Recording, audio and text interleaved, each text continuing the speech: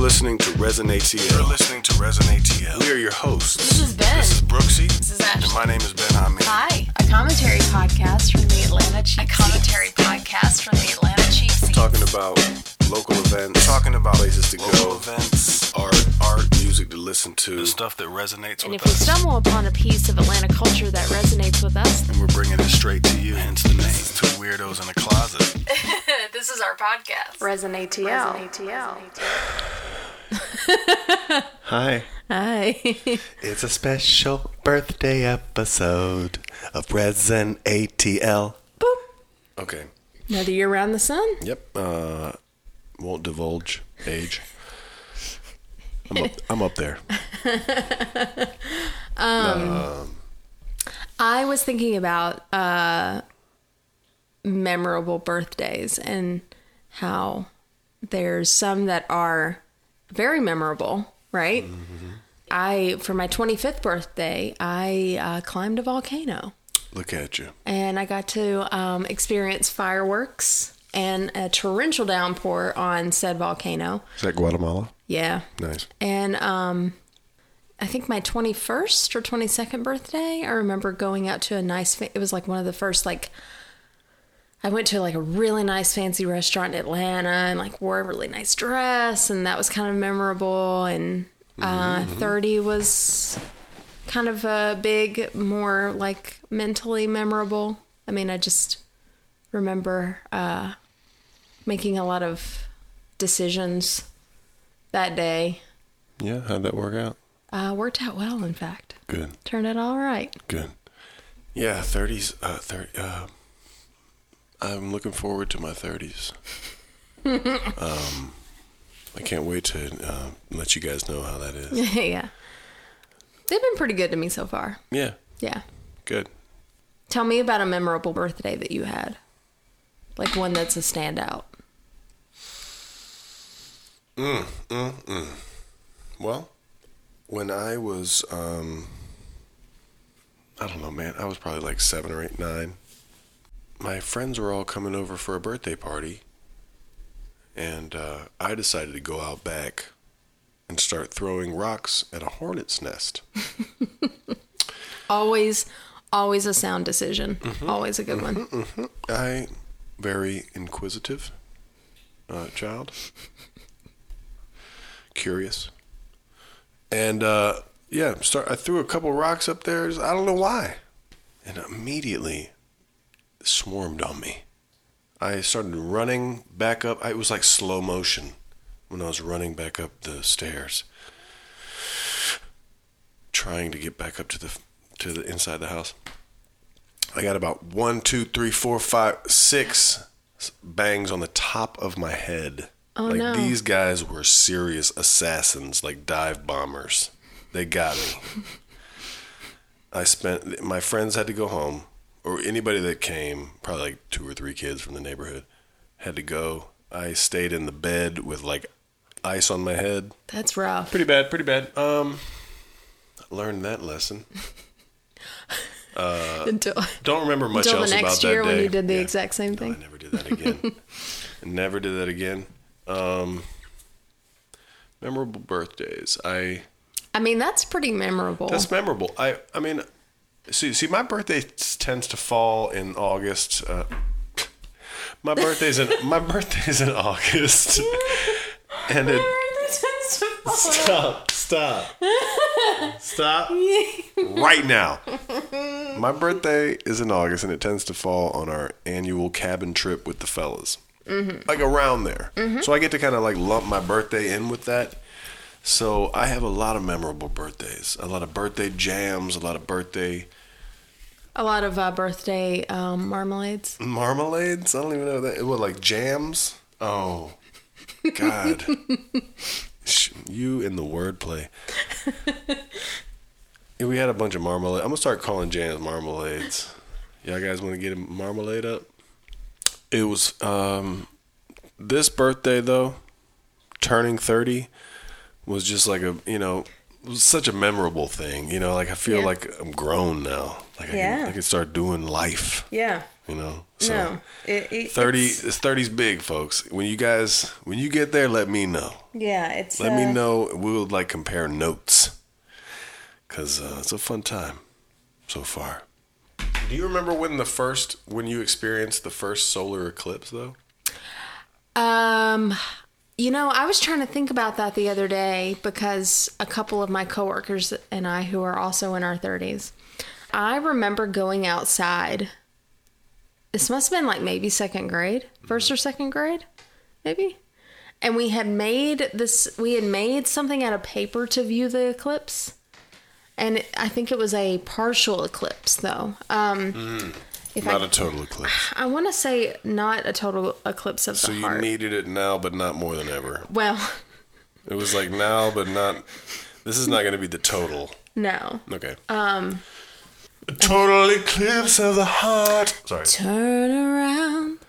Every now and then I get a little bit lonely and you never come around. Turn around. Every now and then I get a little bit tired of listening to the sound of my tears. Turn around.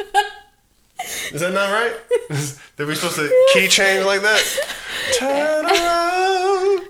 Can we play this? Everybody, we'll be right back. We're going to play Total Eclipse of the Heart. We'll be right back.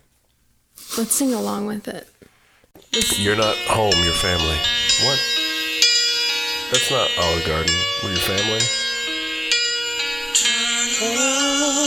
Every now and then I get a little bit lonely and you never come around. Turn around. Every now and then I get a little bit tired listening to the sound of my tears.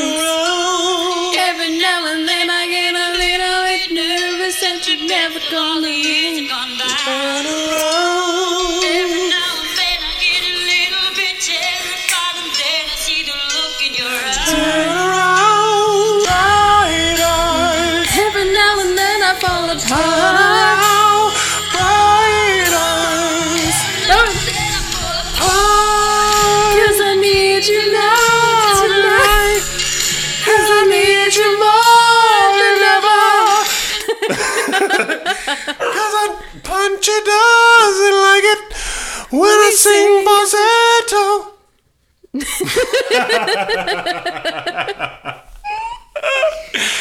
All right. Can you start back at the beginning? No. He's like, I can't go through that again. No, please stop.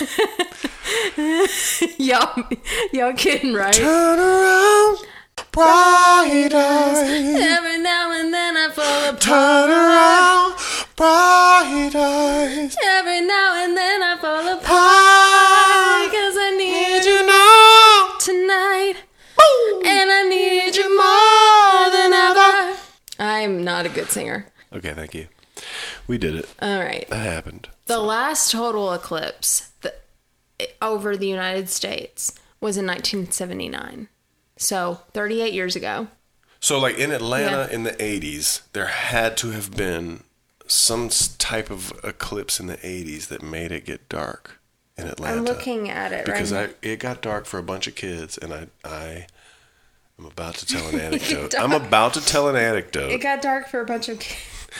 I'm about to tell an anecdote. In 1984, there was an eclipse of the sun.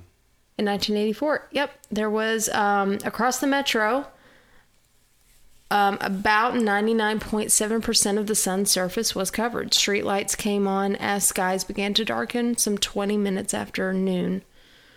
May 1984. Maryland Elementary. I was out at the portables. They called the classrooms out in the trailers. Yeah. Portables. Yep. And this is before my elementary school was improved and got all fancy. Mm-hmm. We had the worst playground with like a pole sticking up from a tire with cement in it. That was supposed to be like I don't know, you played tetherball or something on it, but there was no ball on it. And then broken down basketball courts without any rims or nets. And couple like jungle gyms and stuff. What was I talking about? Ben went to elementary school. Who knows? I just went on a Darfur. flashback. I went on a flashback to Maryland Elementary before it was improved. gentrification folks. But I remember being in 3rd grade. I was passing a note in class that was like, in about 5 minutes, it's going to be total darkness. Total darkness. That's all the note said. Yeah. My teacher, Mrs. James, was notorious for taking kids' hands, pulling them back, and slapping them with a ruler. That's Child abuse. not allowed today. And she was later, I think she was fired.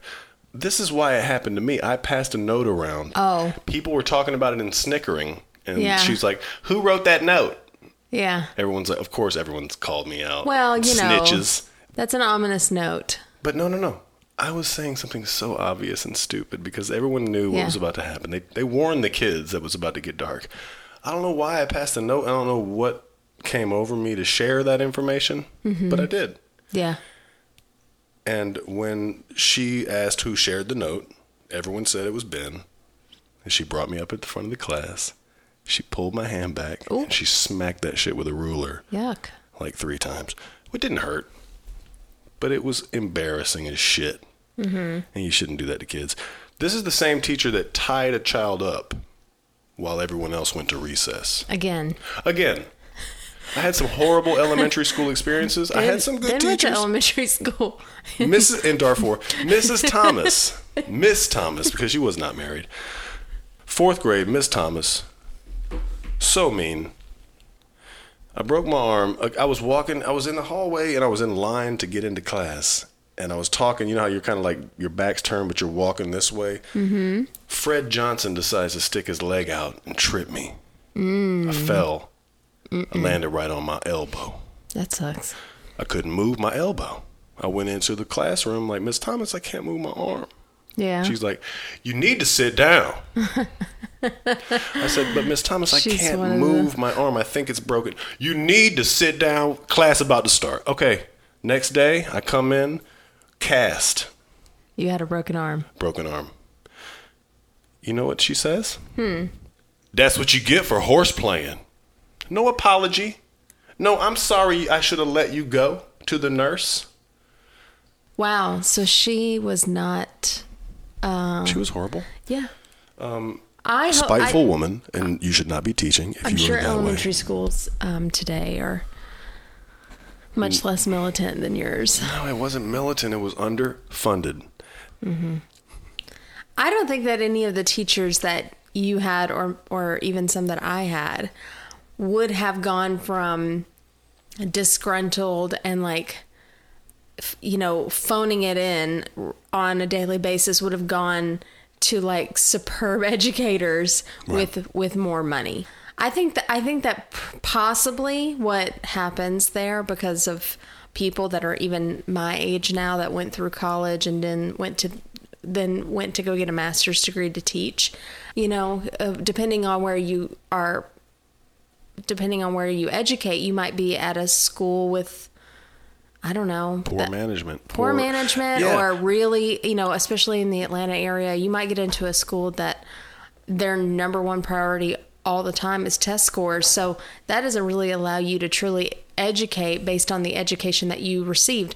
Like, why require teachers to have degrees and master's degrees if they're really more like, They're not paying teachers enough. Yeah. So if you're going to go work for all that extra education, then it doesn't matter. I'm not saying the 2 anecdotal things that I just said about Miss James. I was flying off of the cuff off of this solar eclipse crap. These are 2 teachers out of hundreds of teachers I've had, right? Mm-hmm. I've had great teachers. My father was a teacher at Atlanta Public Schools. When Atlanta Public Schools came under fire for cheating on test scores, I had to really put that in perspective. I mean, I had to think about it. I know my dad wasn't doing that. I know there's great teachers in Atlanta Public Schools. The problem is incentive. Mm-hmm. When the teachers in the schools are given incentives, and in order to get this money, you better have these scores. Meanwhile, they don't have the resources to get the kids to a level playing field to begin with. So what they do is they flub the numbers. I think the word incentive is supposed to, in the workplace and in a school, which is also a workplace. An incentive is supposed to be an incentive. It's supposed to be a way to get people to do above and beyond expectation. But whenever the test scores that are if it's contingent upon test scores only. Well, I think that's no longer an incentive. Now that's a mandate to make a certain percentage of kids pass a test year after year, but that's not looking at each group of kids as minds to be molded more like kids to push through the system. Or dollar signs. Because when numbers are what you need to get more money, when better test scores are what you need to get more money, you need the money for your kids. So it's almost like you're willing to do anything as a teacher to get the funding and resources for your students. I hate blabbing about shit that I'm not certain about, but the correlation between the money provided to the schools depended directly upon the scores and the performance of the schools. Mm-hmm. And that seems like an oxymoron. Mm-hmm. It seems like the schools that are performing better must be better resourced, must have better teachers. They're probably doing all right. Why would you need to push more money? And that's a hard question, because it might be, okay, these schools are doing well. Let's incentivize. But it's also like, what about the kids that are forced to go to this school based upon jurisdiction, residential area, whatever it may be? If that school never performs well because they're under-resourced, they're caught in a catch-22 of never getting the funding. How about we stop right here and we take a look and see if what we're talking about is true? Doom, doom, doom, doom, doom, doom. Okay, we looked it up, folks. It's true. What we're talking about, it happened. It wasn't a dream. I looked up an article from Color Lines, a great blog. If you're not familiar with it, check it out, colorlines.com. And this article is from 2011. Julianne Hing wrote an article called Cheating Atlanta Schools Received $500K in Bonuses. What now? Educators have been implicated in receiving about over $500,000 in bonuses through a district merit pay program. This is a quote from Julianne Hing. Nearly 180 educators and 38 principals were implicated in July in a widespread teacher cheating scandal to improve student test scores. It may not have been the carrot alone that motivated educators to engage in such egregious acts as filling in tests for students who actually never took the test, or holding test score changing parties at teachers' homes on weekends. Wow. Investigators with the GBI, Georgia Bureau of Investigation, found cheating at 44 of the 56 public schools they examined, spurred in large part by a culture of fear, intimidation, and retaliation that was pervasive throughout the district and created by a top-down mandate to improve standardized test scores at any cost. Teachers reportedly faced public shaming sessions and sanctions if they did not cooperate with the cheating mandate. So, seriously, like Beverly Hall, former Atlanta public school superintendent, received just over $580,000 over the course of her tenure. Where high-stakes testing and pay-for-performance schemes go, the incentive to cheat seems to follow merit pay. So you have a couple quotes from the MIT. Yeah. There was an opinion piece. It's in the Tech, which is the MIT newspaper. Mm-hmm. But this is interesting, and I did not know this. And I wonder if this is true for every state. Again, somebody that has like this kind of insidery knowledge would be awesome. Mm-hmm. But roughly, so what this article points out is that the reason for all of this is because the funding mechanisms for schools don't really make, not that they don't make sense, but just like with a lot of government funded things, when you try to apply the same rules to completely different situations, when you just try to like put a blanket statement, a blanket tax rate, a blanket anything, you're going to run into problems. But this is saying that for Atlanta public schools, about 76% of the funding for Atlanta Public Schools comes from the local property taxes. So a lot of places in the metro Atlanta area, that could be like 6% of like nothing. You know what I mean? Like not a lot, because whenever gentrification happens and people move into new areas, then property values go down.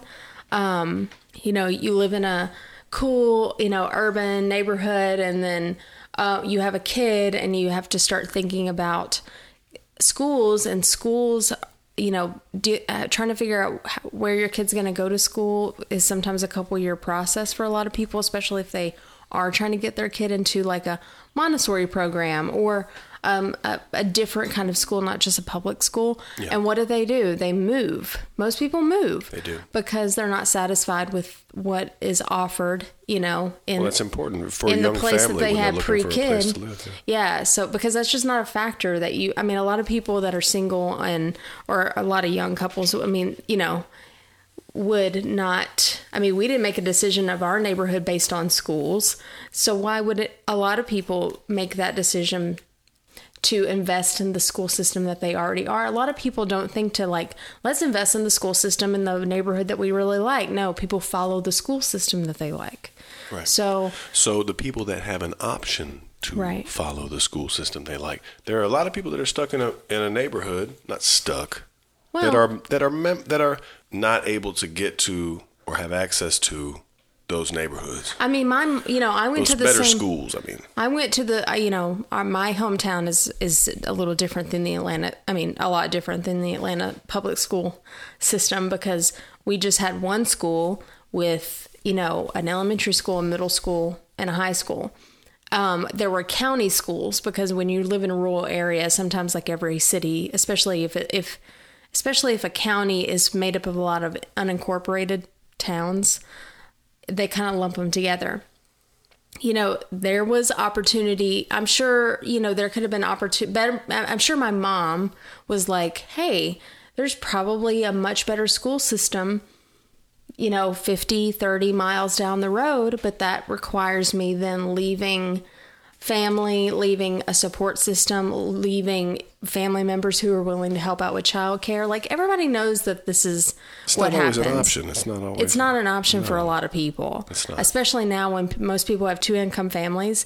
A lot of people still depend, even if they are making comfortable salaries, they're still depending on like family members and stuff to watch their kids, and they're still depending on the support system around them and the tribe that they've already formed to help raise their children. So this said that 76% of the funding in Atlanta public school systems from 2011 to 2012, they're just taking the budget from 2011, 2012. Mm-hmm. So this was like when all this was pretty fresh. The scandal stuff was fresh. Yeah. Right after that, yeah. I think 2009 is when it started, the incentive programs. Right. And so in 2011, the hammer came down. Yeah.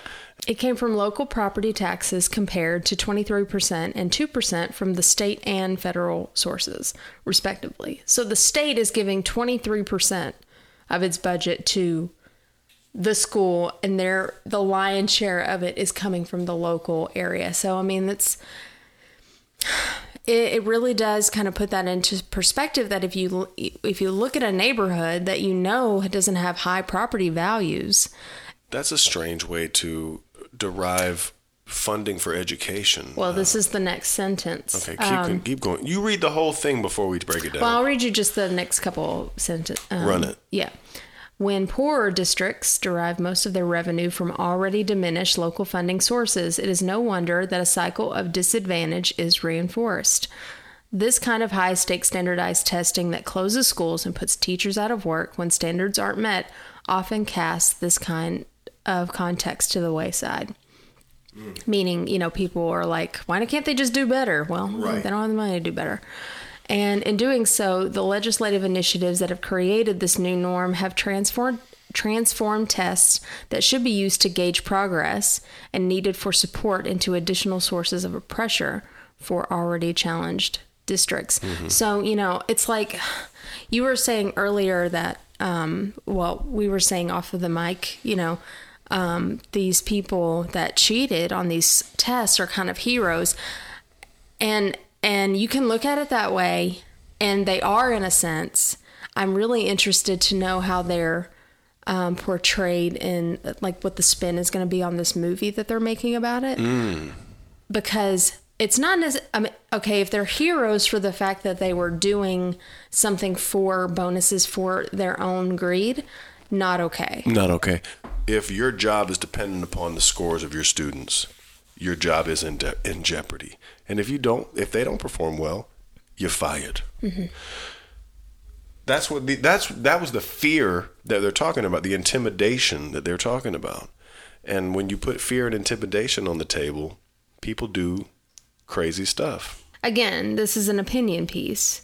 So it says, so going forward, how should we fairly measure the progress of our school districts and keep what is often a locally nuanced context in mind? Perhaps means for improvement lie not in the data that we already have, but rather in the data that we don't have. And then he quotes a book by Anya Kamenetz. It's called The Test, Why Our Schools Are Obsessed with Standardized Testing, but You Don't Have to Be. Suggests a big data approach for evaluating school districts' progress as one possibility. Considering test scores amidst the background of other metrics like the local poverty rate, graduation rates, the amount a school spends per capita on students, may be a better insight into the progress made by students, teachers, and school administrators, given the unique socioeconomic position of that district. Solutions like these should be the future for evaluating the American education system in a fair, realistic light. So they're basically saying you got to look at the whole, like, you have to look at the context. So if you do take a percentage of the kids that excel at this test, and then you compare it and you realize that if the school does terribly or below average, right, and they are a school with basically X amount of dollars, X amount of resources, and they're spending a lot of money, but they're doing terribly, well, that's a problem. But if they are doing probably average and, there's very little funding that goes into that school, very low graduation rate, they're doing average, I mean, in the context, they might actually be okay. And of course, if they do above average, then you really want to try to focus into that school and see how you can even make it better for those students. Yeah. I mean, I think that's good, but I agree that would be that would take a lot of extra money. That's people's jobs, though. That's people's jobs to figure out where to spend money. We allot so much money for military, for other kinds of stuff. Right. And that if the least we could do is provide education resources to make sure that no schools fall under. Yeah. Like, the very least we could do for our citizens who are going to be the next engineers, doctors, people that we need to live, presidents, politicians, these people, we want them to be smart. We don't want anybody, it's kind of like healthcare for me. I don't want anybody to be sick. I want everyone to be in good shape, healthy, making good decisions. I want people to make educated decisions. I want the people that live near me to be smart. And it comes with allocating the proper funds for education. Well, I think that particular approach that they just, kind of brought up would create a lot of jobs, but Trump just cut like $9 billion from the education budget, from public schools, and to put it into vouchers. So I can't imagine that that's going to happen. Right. I'm sure they're just doing the same thing. What they're doing now is that they're basically watching high performers and probably like really paying close attention to anybody that maybe has had a significant increase, because that is what happened with the Atlanta public schools. People thought they were getting better at a great rate. So they're probably just looking for outliers like that and then opening investigations instead of creating a system where it was judged on a larger context of school performance in the context of the neighborhood that school is in, or the district, Yeah. Well, we've been talking a lot about this stuff. So we want to know what you guys think. I think that we should talk to a teacher. Yeah. I think that we should talk to someone who's actually taught in Atlanta Public Schools. We've been rambling a little bit. I'm going to try to get a little feedback from a veteran in the game, a teacher in Atlanta Public Schools, a retired teacher in Atlanta Public Schools since back in the day. Close friend of mine, family member, father. Here's what he had to say when I asked him about the teaching scandal and for a little bit of insight on this subject. Yeah, George Bush and No Child Left Behind is the thing that did that. And they passed the No Child Left Behind, but they didn't pass the money to fund it. So then they want to give you all these tests and wonder why kids aren't doing any better because you didn't fund the extra teachers or the paraprofessionals or whatever. So then they said, well, you're going to lose money next year if you don't do it, and you might lose your job because your kids did not perform any better. I don't really think that would have been the case because they could have made a case, but it was basic bullshit. Even I was sitting at the vets out in Sagamore Hills. I was sitting at the vets, and I was listening to the people. They were talking about the scandal, and they all said, these were people from out there, and one of them was a teacher, and she said, there's no way they could get those kids to learn that stuff. There are big problems in the schools, and they aren't because people aren't trying to teach those kids. They have lots of problems. They've never been tested for so many things, so forget it. All right, that was Pops. Just a little clip. And hopefully we can get a full interview with him because I'm sure he has a wealth of knowledge about teaching and just in general. It'd be nice to get his feedback. That was insightful. Yeah. If you are an Atlanta public school teacher or administrator, we'd like to hear your thoughts, because I know that we didn't get everything right here, and this is just an opinion from two people that are not educators. I'd be really curious to know what things are like today, like how the cheating scandal affected the school system. There's a movie being made about it, actually. Brad Pitt's company is producing it, all about the Atlanta public school cheating scandal. So I'm interested to hear what people who are currently living, you're working as educators, you're in the public school system, and how really the last 10 years have affected what's going on now, either for the better or the worse.